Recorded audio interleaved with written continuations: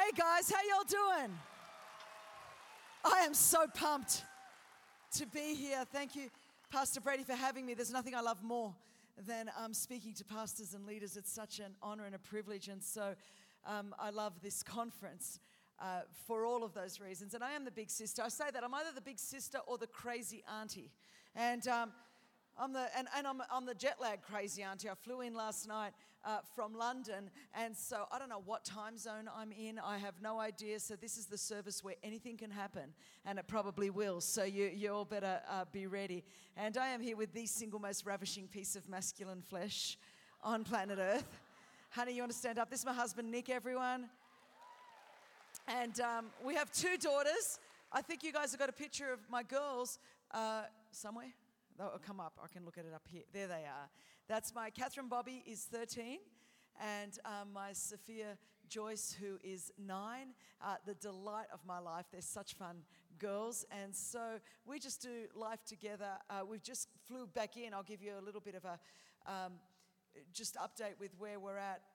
We just flew in from London and had meetings in London on Sunday night. For those of you that follow the A21 campaign, where God has been so awesome. We, in the last 8 years, have established offices in 12 countries and seen God do really, really amazing things. And right now we are very actively involved in the Syrian refugee crisis. As you're all aware, it is the single worst crisis of our generation.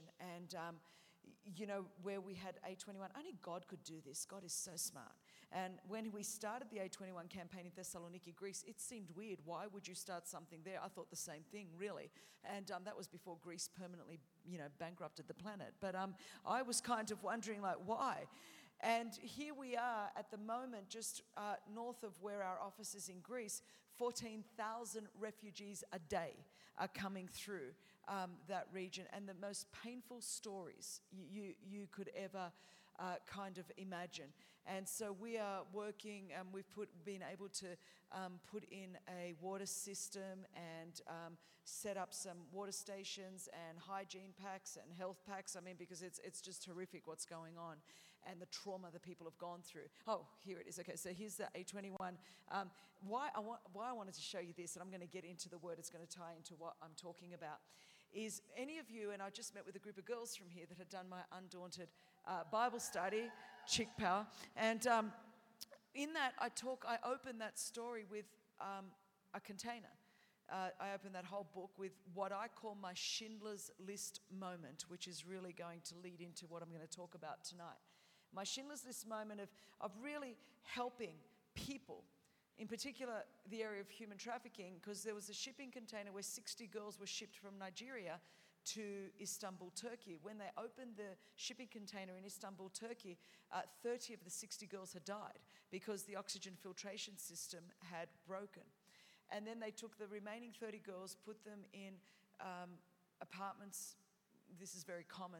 The traffickers dressed in law enforcement uniforms would rape the girls 10, 20 times a day to break down their defenses. And then they put them in a little boat, like a lot of those boats you see on the news at the moment, where they're taking Syrian refugees across the water, and just traffickers are trafficking them across, and they're just dying by the boatloads, literally.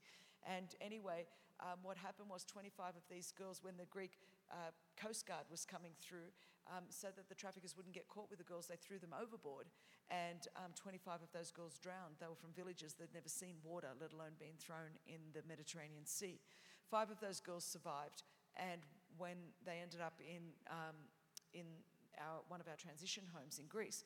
Well, I tell you all of that to say, can you guys put that shipping container back up? So there was a shipping container that was an object of pain and suffering and death and destruction. And I thought, isn't it just like God that now here we are able to convert those very same shipping containers into places of hope and healing and health, and be able to put them on the borders and bring life to people. That's what God does. He redeems things and turns them around. If you turn that around, I think I've got some other photos so you can see we've put, you might think this is not a big deal, But when you go to these places and there's like literally nothing, this gives people dignity to be able to actually just wash their faces and have a drink of water. And if we can help at least alleviate some of that. So I just kind of wanted to show you that because it's very dear to my heart. We're about to get involved in Croatia and in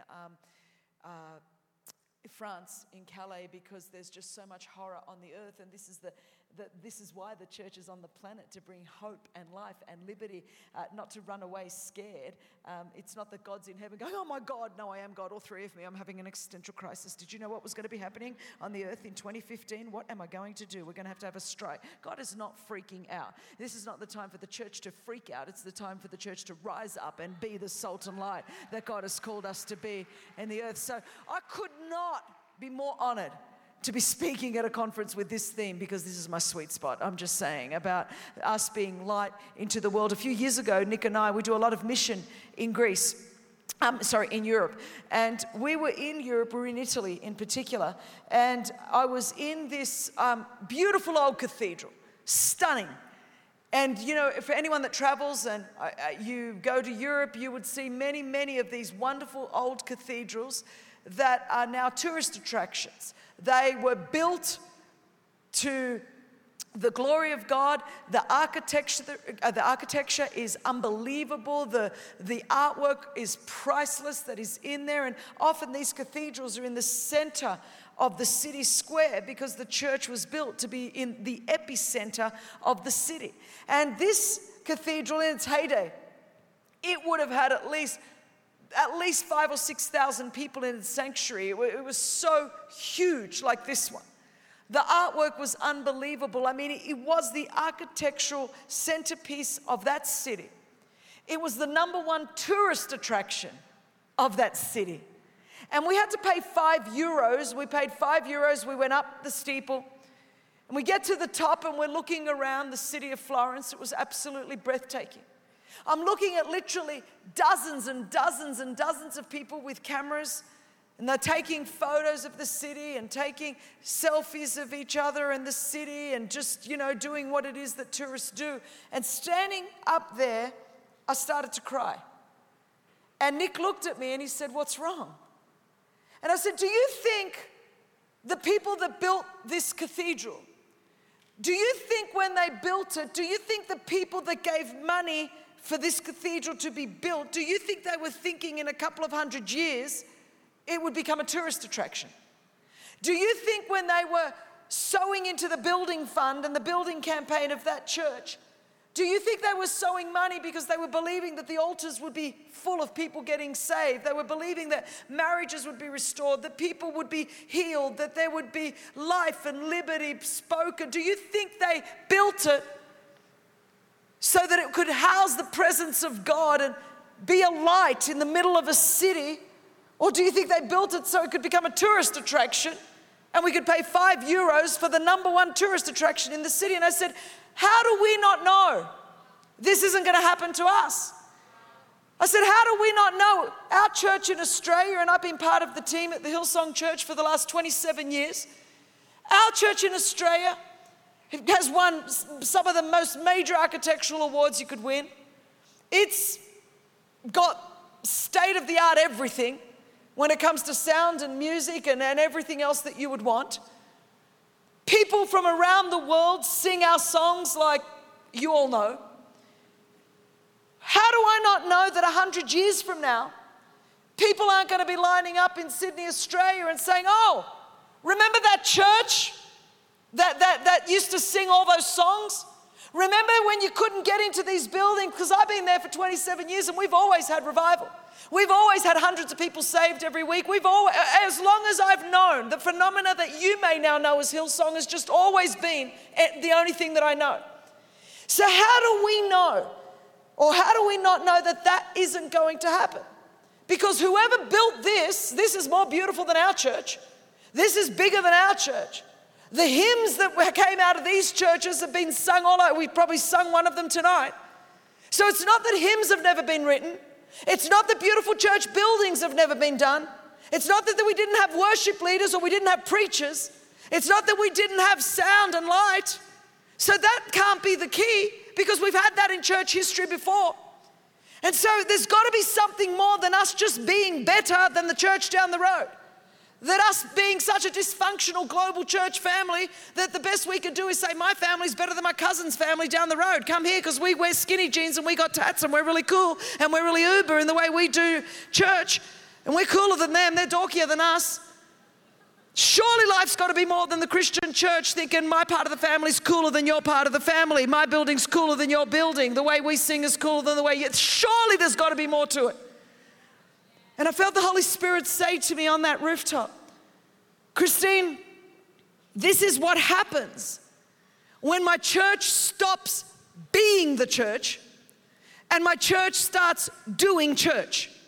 When we begin to bureaucratize, to institutionalize church culture and religious practices and rituals. When you begin to get more involved in the business of doing church rather than being church in a lost and a broken world. See, the only place that the church can actually be the church is in the world, because that's where Jesus sent us. The last thing that Matthew recorded in his gospel before Jesus ascended was, I want you to go into all the world, Jesus said, and make disciples. I want you to go into all the world. I don't want you to run away from the world. I don't want you to go into the middle of the country and stockpile your water supplies and make sure you hide and just wait for the rapture, us for and no more, and I'm really scared of what's going on.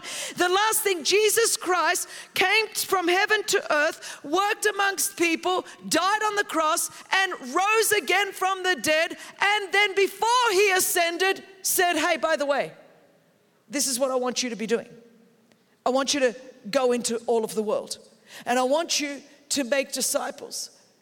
Because you see, what happens is when we just start going through a boring religious obligation and we just start doing church, even if we think it's trendy church, when we lose sight of what God came for, when our passion is no longer what God's passion is, when our heart no longer beats for what God's heart beats for, then we are just going through a boring religious obligation. We are not being the church, because God's heart actually only beats for one thing: lost people. Jesus came to seek and save that which was lost.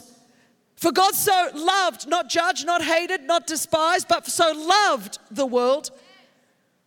God sent us into this world, and God is passionate about us, his people, and us, his church, not doing religious rituals or liturgies cooler than anybody else, but about us being mobilized and trained and equipped to do only one thing: to go into all of the world. That's the whole purpose of why we're still here on this earth. We ought to be passionate for what God is passionate about. You know, the thing that I have found in all of my years of mission in Europe, and now my mission in America, we've been living here for 5 years, and what's freaking the American church out, because we're becoming secular, humanist, and it's pluralistic, and we live in a relative culture. I grew up in that in Australia. I'm not sitting here shocked.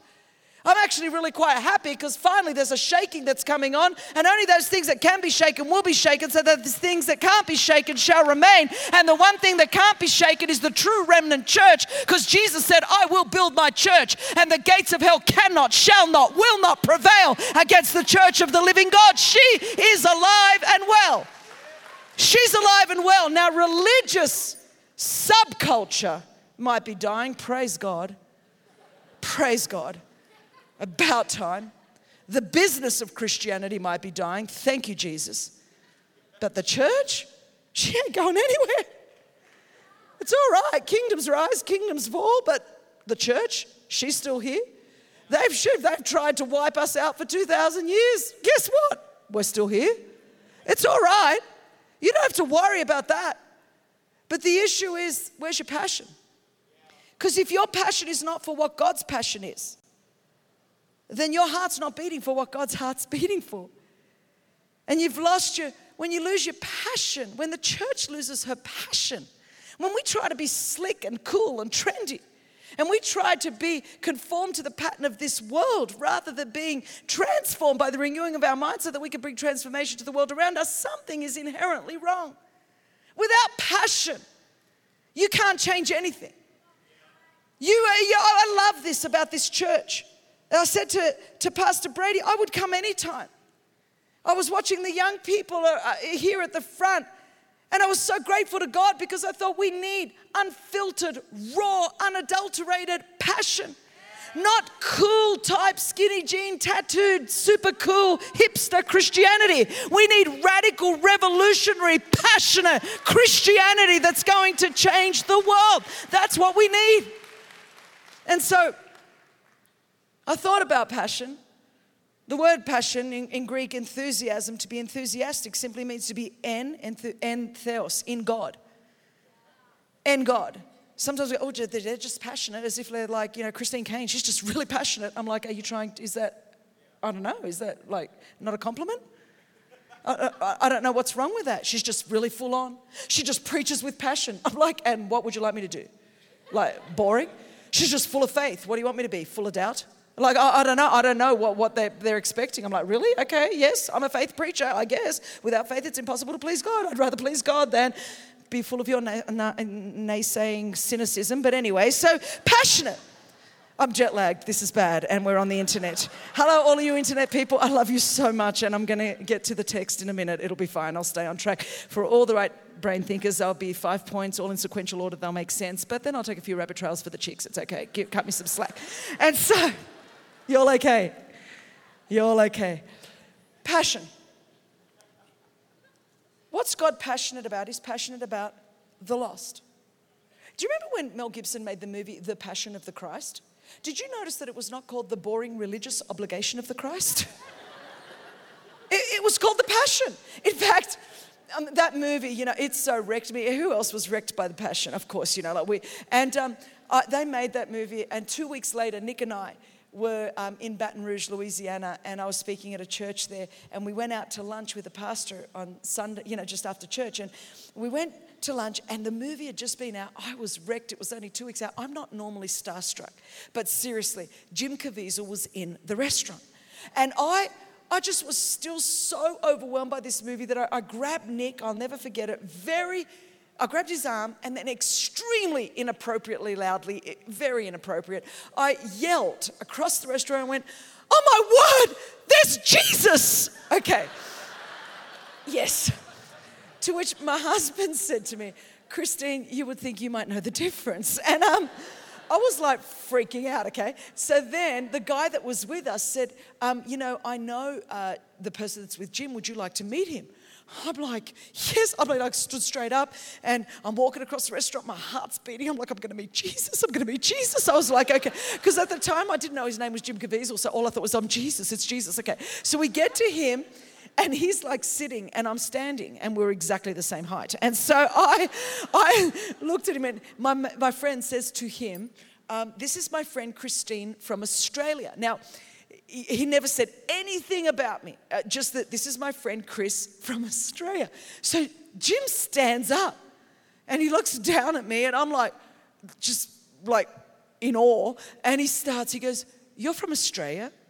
He said, there are not many believers in Australia, are there?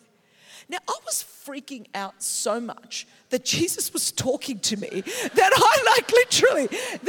so I went, this is what I said to him. I went, No, there are not any believers in Australia. No one believes in Australia.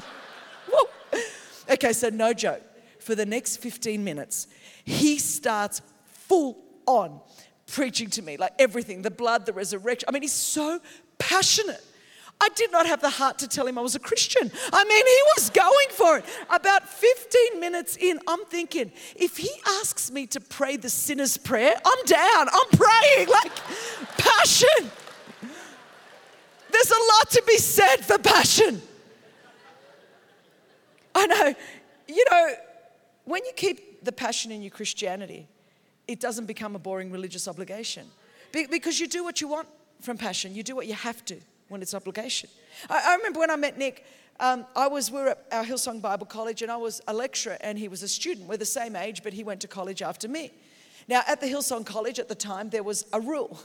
And students were not allowed to date one another, but there was no rule for students and teachers. And so, I know, you could go to jail for that now. But anyway, so I went, and so Nick found out from my closest friend, Kylie, that I swam at our local swimming pool at 6 a.m. every morning for fitness.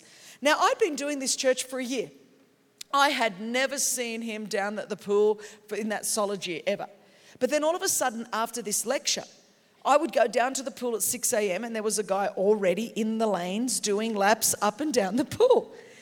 And so after about a week, he sort of made it that he accidentally changed lanes during the swim and ran right into me, And so I'm like, hi, Nick, how are you? What are you doing here? And then he sort of had that male bravado-y thing, He goes like, what do you mean, what am I doing here? I'm always here at 6 o'clock in the morning. I love swimming at 6 o'clock in the morning. Now, church, I have been married to this man for 20 solid years. Now, I want you to know there's 365 mornings in every 1 year. So you can multiply 365 times 20, and you could do the math. But I want you to know that never once, not ever, not one morning in 20 years has my husband ever got up at 6 o'clock in the morning to go swimming at our local swimming pool. Never once. What is my point? That you do what you want from passion. That you will get up at 5 o'clock in the morning, that you will go down and you will swim laps, that you'll get up and no one will have to make you read your Bible. No one has to make you come to church. No one has to make you tithe. No one has to make you keep yourself morally pure. No one has to make you be integrous in the workplace. No one has to make you do your foundational spiritual disciplines because they come from a place of passion. But once you lose your passion, it just all becomes a boring religious obligation. Instead of a get to, it becomes a have to. I have to do this. I have to do that. The interesting thing is Christians shouldn't have to reach the world. We get to. It's actually what God told us to do. It's not a boring religious obligation He placed on us. It's a divine assignment He gave us to co-labor with Him in the harvest so that we could see His kingdom come here on earth as it is in heaven. It's not a religious obligation. Christians ought to be lostologists. You might not know what that word means, but there are things like zoologists, biologists. It's the expert in the study of something. Christians ought to be experts in understanding the lost. Now, we're good at judging the lost. We're good at condemning the lost. We're good at having seminars about the lost. The one thing that we're pretty pathetic at is loving the lost. And the only thing that Jesus really did, He said, let me just sum this whole Christian deal up for you. 613 Old Testament Mosaic laws. Let me make them simple. It all comes down to these two verses. This one commandment that has two parts and you can't really separate one from the other, that we're to love the Lord our God with all our heart, soul and mind, and we're to love our neighbor as we love ourselves. Pretty simple. 613 Old Testament Mosaic laws. And God says, here's the Cliff Notes version. If you know nothing else, it's this. No, you don't need to know too much Greek, Hebrew and Aramaic. You don't need to give 200 exegetical sermons on the Levitical priesthood. Why don't we just start with loving God and loving people? Why don't we just make it all very, very simple? That this is actually all about loving God and loving people. And if you ask me what the greatest challenge in the church is and for us as leaders is, I wonder if we really do love people. It is interesting when I show videos of what's happening with the Syrian refugee crisis, the interesting thing I hear from Christian leaders about the fact this could be the biggest Trojan horse of the spread of Islam into Europe. It is. Yeah, no doubt. But there are people, human beings created in the image of God. They bear the image of God. If we want to get theological, imago Dei, we can go into all our Latin and we just say it in English. Every human being is created in the image of God. And so the fact of the matter is, there ought to be a basic humanity where we, as Christians that are born again sons and daughters of the King of Kings and the Lord of Lords, ought to love what God loves. And God loves people. God loves people. I think the greatest challenge with leaders is we don't really love people. We want to grow our churches. We love numbers. We love results. We love the glitz and the glamour. But I wonder if we really love people. Because if we love people, it would change so much. Are we truly lostologists? Do we truly understand the lost? John 3:17, Jesus said, I didn't come into the world to condemn the world. God did not send his son into the world to condemn the world, but that the world might be saved through him. So not only did God so love the world that he gave his son, God also didn't send his son to condemn the world. We're so good at judging. We're so good at condemning. We're so good at mass hysteria and fear. And the blood moon happened 2 days ago and we're all still here. I mean, seriously?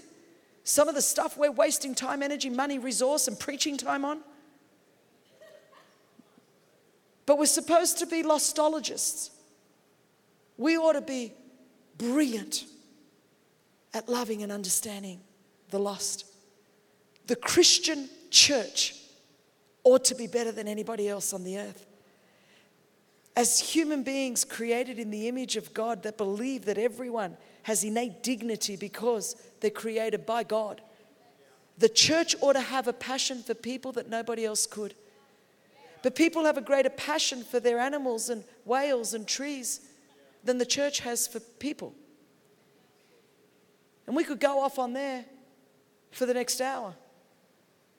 And if you wanted to sum it all up into why I think we are where we are, I just think there is a love problem. That's the issue. There's a love problem. Leaders don't love. We want more principles on growth, but we need tender hearts to love better. Theologically, scripturally, biblically, why? What would I base this on? Well, Luke 15, to me, is one of the greatest chapters on the lost in all of Scripture. You won't find this from Genesis to Revelation anywhere else. You will not find one chapter, 3 parables on one subject. Jesus wants us to understand the lost. In Luke 15, Jesus talks about a lost sheep. He talks about a lost coin. He talks about a lost son. I'm talking to leaders here, so I don't need to read the text. How many of us have preached so many sermons? But the point of that whole chapter is Jesus is trying to help us, his church, understand the lost. Because we ought to understand the lost. There's a lost sheep, there's a lost coin, there's a lost son. He's saying, let me give you a very quick understanding of really why people end up lost. Not that that really matters, because sometimes we want to have more seminars on how people end up lost than actually doing anything about the fact that they are lost. But Jesus said, let me just help you. We have a lost sheep. I'm from Australia. We understand sheep. You could be driving down the street and, at the end of the day, there's a paddock and it's got 500 sheep here, and then there's one little sheep sort of by itself. Now, that sheep did not set out that morning to be lost. That sheep just had its little head down. It was eating grass. It was preoccupied. Stuck its head up at the end of the day and went, bah! And that being interpreted is, I'm lost. That's it. It's not complicated. We got a whole lot of people, and they're not big, filled with demons and evil. They just are preoccupied. They're trying to pay their mortgage. They're trying to keep their kids off drugs. They're trying to maybe keep their marriage together. They're just trying to get their career. They're just preoccupied with life. And they've ended up lost. He talks about a woman with a coin. The coin didn't just get lost by itself. The woman was careless with the coin, and the coin ended up lost. We have a generation with whom people have been careless. The education system has been careless. The political system has been careless. The media has been careless. Parents have been careless. On a personal level, I was lost. People were careless. I was abandoned in a hospital when I was born. I was sexually abused for 12 years. People that should have been taking care of me were careless with my life, and I ended up lost. We have a generation with whom those who have been given stewardship over that generation have been profoundly careless with that generation, and they've ended up lost. Then we have a son, and we think, well, what about when it's of your own volition? What if you made the decision, Christine? What about all those bad, evil people, and they just chose themselves to turn their back on God and leave church and just get involved with the world? There are so many sermons about the prodigal son, and I'm not here to expound any of those, but I'm simply here to maybe offer just a little different take on that. I tend to think that the kid just miscalculated. He thought that a life without the Father would be better than a life with the Father. And he ended up lost. So we've got a whole lot of people in willful disobedience, absolutely. But they have profoundly miscalculated that a life without the Father would be better than a life with the Father. And they've ended up lost. And essentially Jesus is saying, I'm not here to really expound any of this. I just want you to know that it doesn't matter whether it's because people are preoccupied or whether because people have been careless or because someone miscalculated. The point is people are lost. And our job is to go and seek and save that which is lost. We are to love the lost. There ought to be, the problem here is a love problem. It's a love problem. And so he says, you are my spiritual GPS system, church. That's what we are. You know, for the sake of our marriage a few years ago, Nick and I in Australia went and got a navigation device for our car. And we were always, apparently I can communicate to the world, but when I'm sitting next to Nick in a car, he does not like me to tell him where to go. And so it just caused all manner of contention. So we went to this shop in Australia where we bought this thing called a Navman. That was the GPS thing.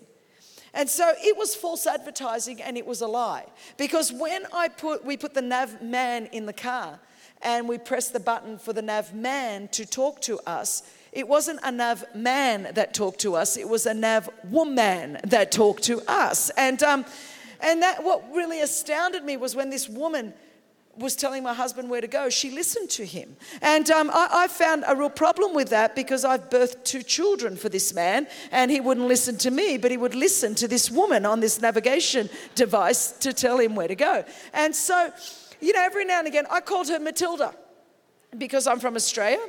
And every now and again, I would get in the car with Matilda because I wanted to show her who was the boss. And so I put Matilda on. And then I love it because Matilda would say, next exit on the right, off the freeway. And I would be like, out loud, I'd look at her and say, no. And it would make me feel really good. I'd say, no. And I would just go past it. And then I loved it because she would get all foggy and snowy and I could see she was going into cardiac arrest. It was fantastic. And so then I would just take the next turn off and then she would flatline. She's out. I thought, I beat you. You just had a heart attack. It was fantastic. And then it would take some time and then these words would appear on the screen. The words would start flashing. Rerouting, rerouting, rerouting. And every time those words rerouting would appear on the screen, I would always think that's exactly what God is telling us to do. Would you get on the exit ramps of life and would you help to reroute people that when they get off track for the purpose for which they were designed, a relationship with a loving Father, that you are in your marketplace and us as leaders training and equipping the saints to do the work of the ministry in our churches. We are there to tell them when you go to school, when you're at university, when you're in the marketplace, you are actually a spiritual GPS system and your job is to help reroute all of those that are getting off track to get back into alignment with their God-given destiny, their God-given purpose, and their relationship with Jesus. That's what we are. The church on the earth is God's spiritual GPS system. So I wonder, reaching people is so important to God that it's the last thing that Matthew records that Jesus told us to do before he ascended into heaven. He rose again from the dead to give us our assignment. That's how important it is. And he's going to do it through his church. See, we talk so much about the lost, but I have to wonder sometimes who's lost. My mother lives in Australia. If I'm to write her a note and send a letter or send her a package from UPS, and I send it here from America to Australia, if that letter does not get to my mother in Australia, we don't call UPS and say, my mother is lost. We call UPS and say, the letter is lost. Scripture says that you and I are living epistles. We are God's love letter written to a lost and a broken world. Sometimes I wonder whether the letter has been lost in translation. more than the people are lost. I wonder whether we've forgotten our God-given assignment in this world. We have a job to do, and we need to stop arguing about small matters that are secondary issues because we have a world that is literally dying. In America, so many changes have happened politically, legislatively, in so many realms of society. Finally, we're waking up and going, we're not in Kansas anymore. And we're not going back. We're never going back. And so we get back now to going, what is our actual mission? What is our God assignment? As leaders, what are we on this earth to do? As Christian leaders in the body of Christ, as church leaders, what has our Father commissioned us to do? Because whatever assignment He's got for us has not changed, because a political situation might have changed, or a legislative situation may have changed, or something may have changed in Hollywood, or something may have changed with the education. That God's assignment hasn't changed, because things around us in culture have changed. And so the issue is, we just need all hands on deck to remember that we've been sent. What's happened to the church is we've become lost in our debates, we've become lost in our factions and our denominations, we've become lost in our competition and our comparisons, we've become lost in our pursuit of comfort and safety, we've become lost in our pursuit of selfish ambition, we've become lost in our religious rituals, we've become lost in our indifference and our apathy, we've become lost in our fear, we've become lost in our pursuit of personal piety, we've become lost in our self-righteousness, we've become lost in our separation and our segregation, we've become lost from our purpose, and we're lost trying to give the lost directions. So, you go, Chris, why do you say we're lost? Because I'm going to read you something that is so critical. We've talked about it so much in church life, but I think we've missed a major part of this. In John 17, and we all talk about the great chapter of unity, and that Jesus isn't going to return until there's unity. And unity is more than Baptists and Pentecostals and everybody else holding hands and singing Kumbaya. That's not the unity that God is talking about. There's something at a much deeper level that He's talking about. But in John 17, in this incredible prayer, where we get to eavesdrop on Jesus praying to the Father, it's pretty profound that we get to lean in and eavesdrop. And what I love about this prayer is that Jesus makes sure that He tells us what He's not praying, as well as what He is praying. It's not that He needs to tell God what He's not praying, because like He is God and He's talking to the Father and they kind of know really what's going on. But He knows that we're about to eavesdrop on this conversation. So He says, for the sake of them, I better make sure that they know what I'm not saying so that I don't read into it the wrong way. So in John 17, we will just pick it up in verse 11. Jesus says, I will remain in the world no longer, but they are still in the world. And I am coming to you, Holy Father. Protect them by the power of your name, the name you gave me, so that they may be one as we are one. While I was with them, I protected them and I kept them safe by the name you gave me. None has been lost except the one doomed to destruction, so that the scripture would be fulfilled.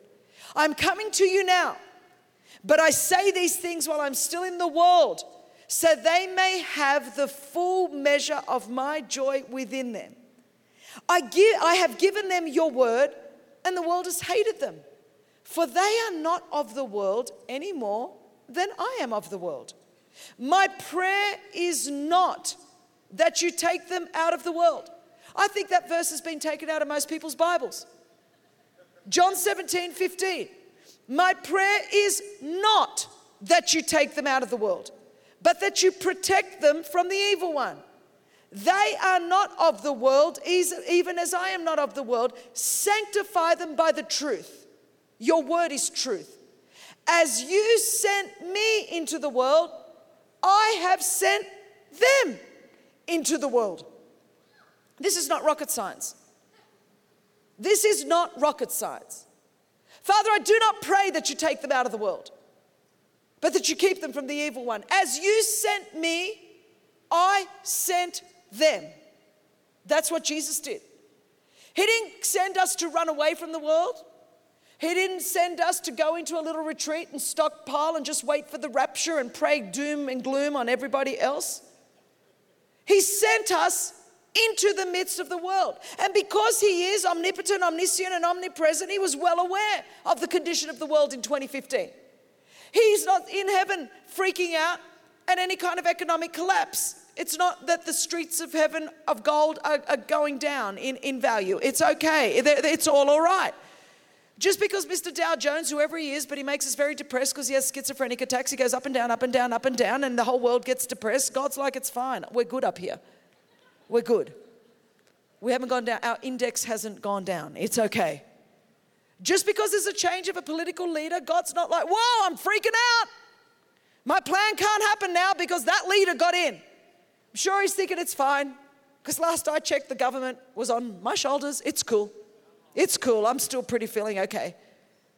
Oh, I'm not freaking out because of that legislative change because you really have never been able to legislate the human heart. It's okay. We're doing good.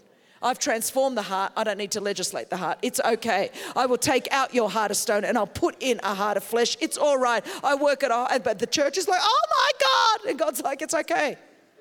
It's all right. I'm not freaking out. I wish my church wouldn't freak out because that might give better confidence to the world. They might actually think we believe what we preach. They might actually think we've read the Bible and we believe it.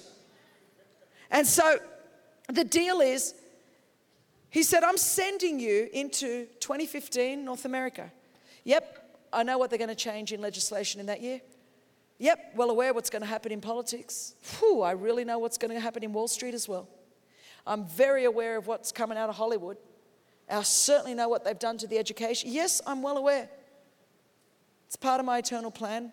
In my sovereignty, it's okay. You don't need to freak out. I'm in control.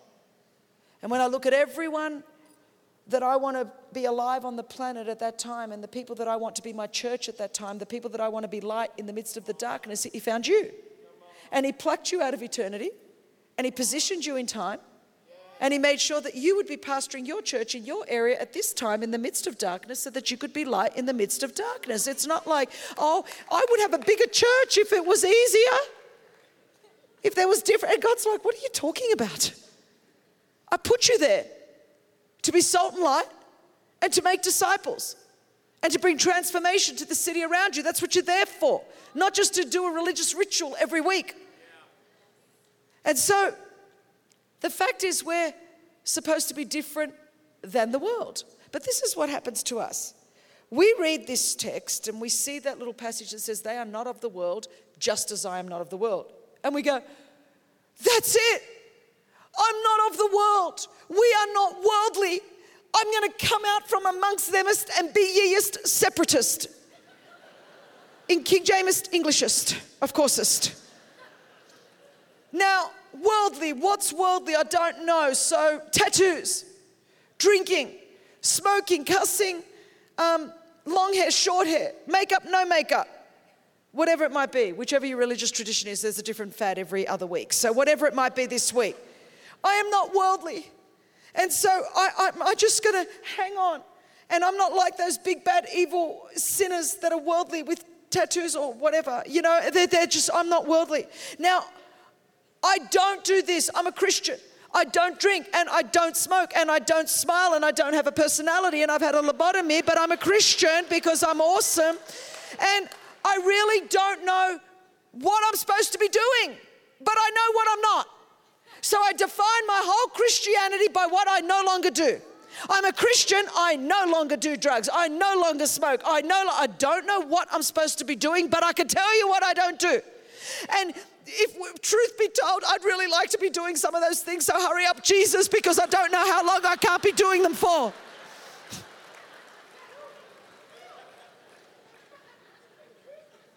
And if I'm out of town at a Christian conference and my wife's not with me, it's amazing what I might be able to get away with. But anyway, right now, I'm just not. And so here we go. Oh, I don't know. Hurry up, Jesus, please. I need the rapture because I really want to sin. And my whole Christian life is just hanging on. Jesus died, rose again, just so that I could be tortured. I mean, I'm like, are you serious? But that's how we project it to people. Because we don't even know what worldly is because we don't read the Bible. But if we read the Bible, we would understand that Christianity is not a behavior modification program. You don't have to become a Christian to stop drinking. You can apply some cognitive psychological theory and therapy, and you could probably give it up.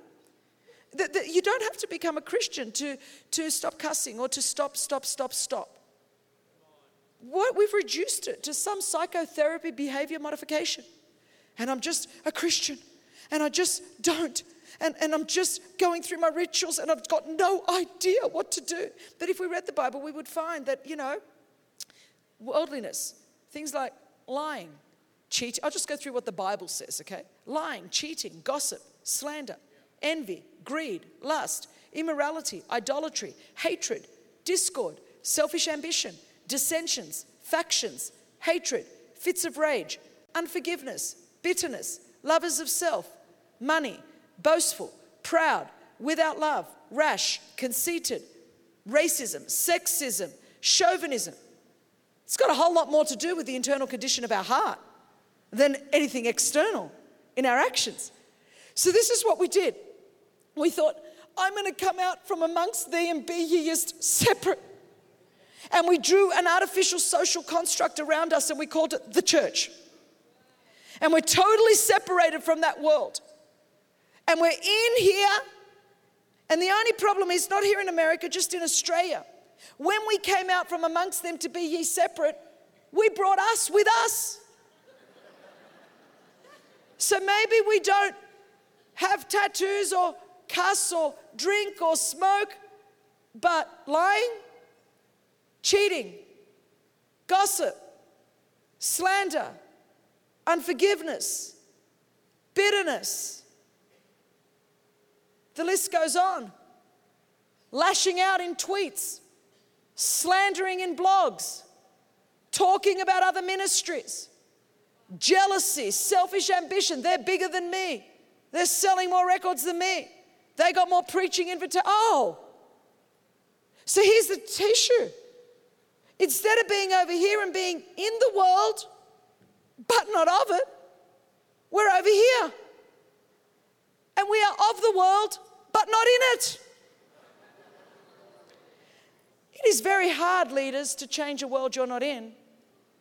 It is even harder to change a world that you are the same substance as.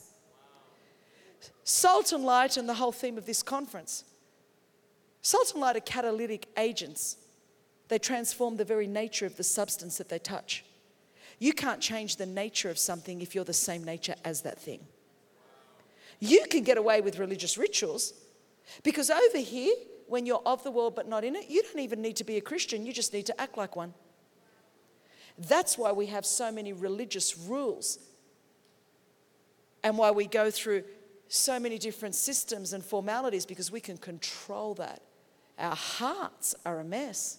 Our hearts are so worldly. And we can't change anything, so we put religious rules around people, because to be in the world but not of it, now there you've got to be a real Christian. Because have you ever noticed non-Christians know how Christians should act? And they'll call you on it. They'll call you on it.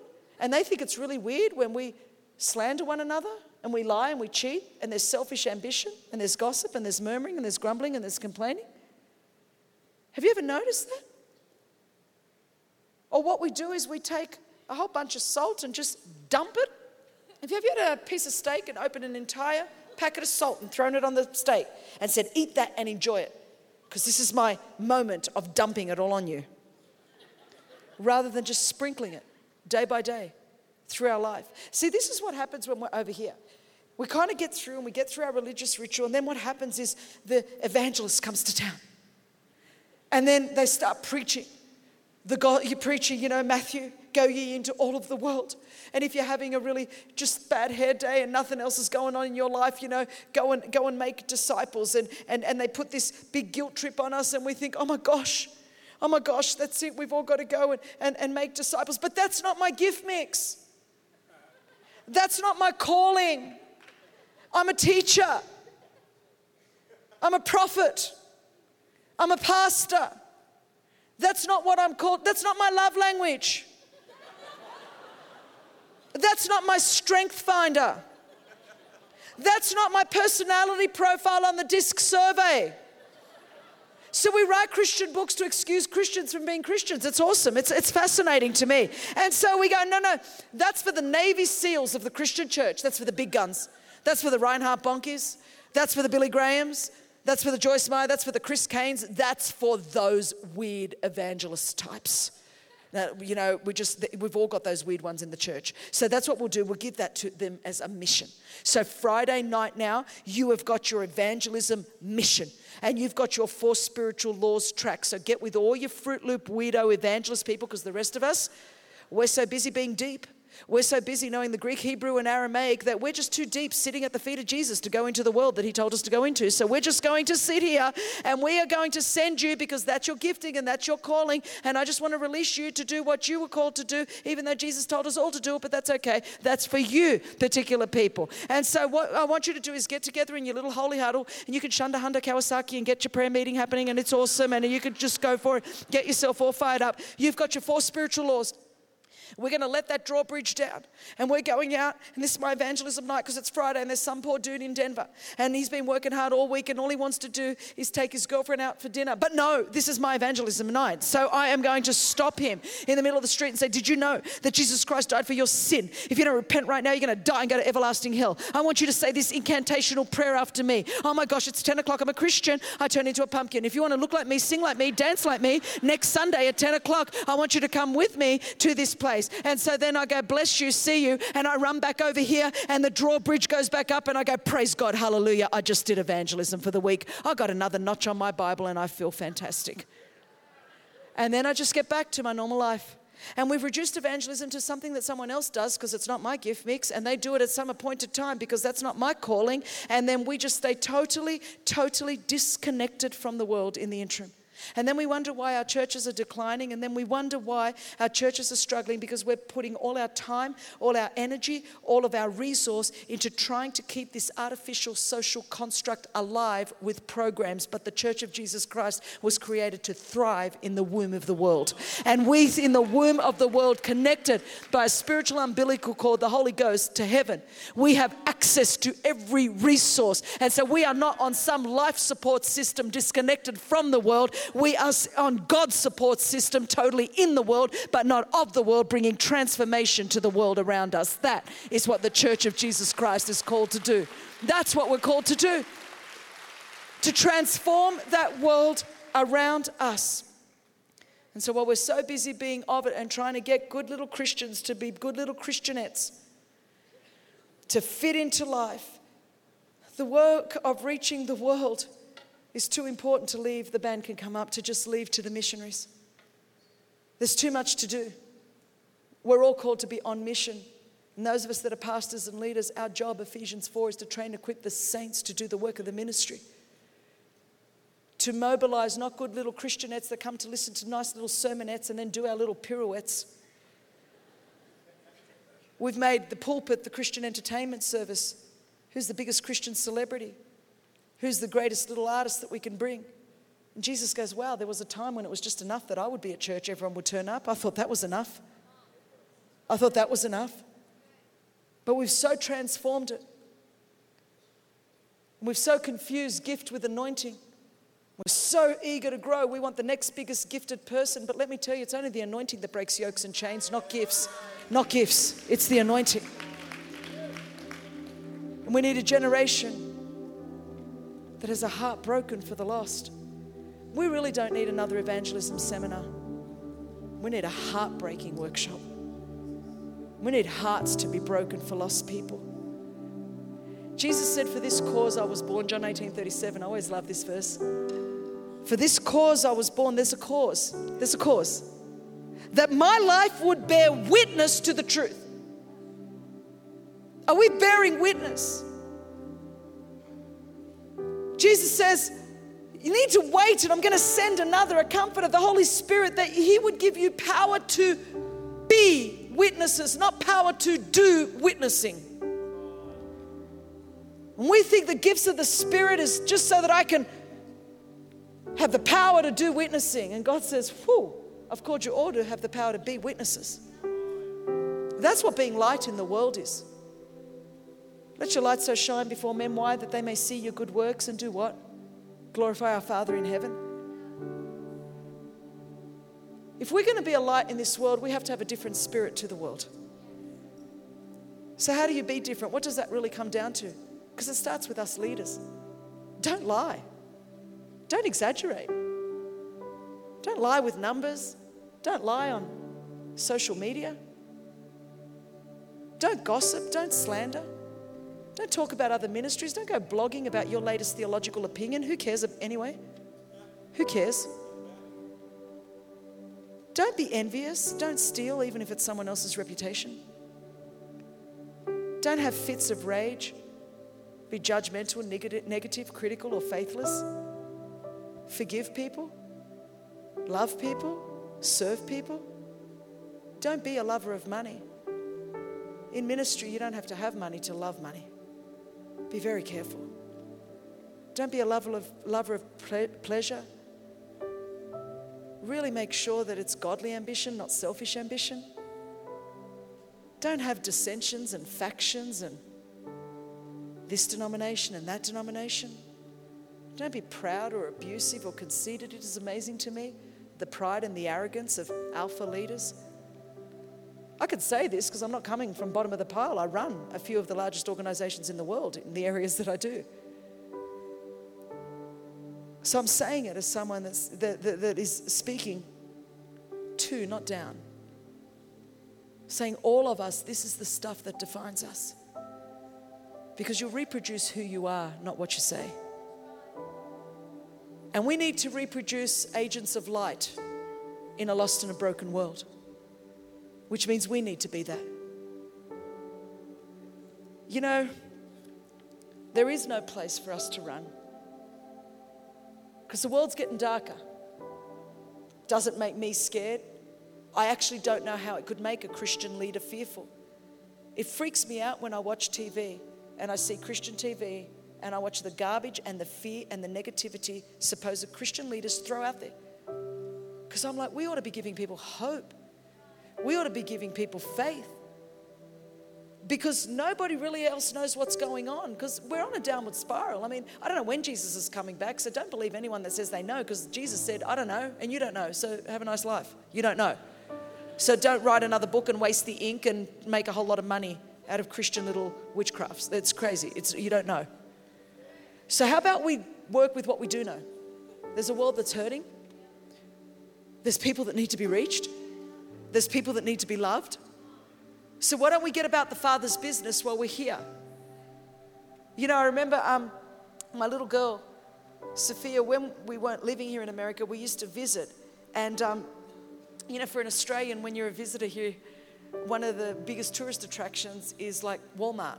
Because you have nowhere in Australia where you can go at 3 o'clock in the morning and buy a gun and underwear and soap powder. It's awesome. There's just nowhere else in the world like America. And so I finished preaching one day and we went to Walmart, and my little girl at the time, she had an obsession with flashlights. And she was also equally obsessed with Barbie. And back in those days, if you said to my daughter, do you have Jesus in your heart? She would say to me, no, Mummy. Daddy said we're not allowed to have boys. So I have Barbie in my heart and Jesus in my tummy. And so that was awesome theology, but you know, we've got that a bit worked out since then. So I bought her this little Barbie flashlight. And I'll never forget this. I was paying for it and she was just there at the end of the counter. And I'd put the batteries in for her. It was a tiny little thing, a Barbie thing. And I don't know if you've ever been in a Walmart, but Walmart's got really awesome mood lighting. It's like fluoro lights, you know, it's just lights. And so Sophia's turning on the flashlight, but she couldn't see the light because there was too much light. So she couldn't see the light in a flashlight.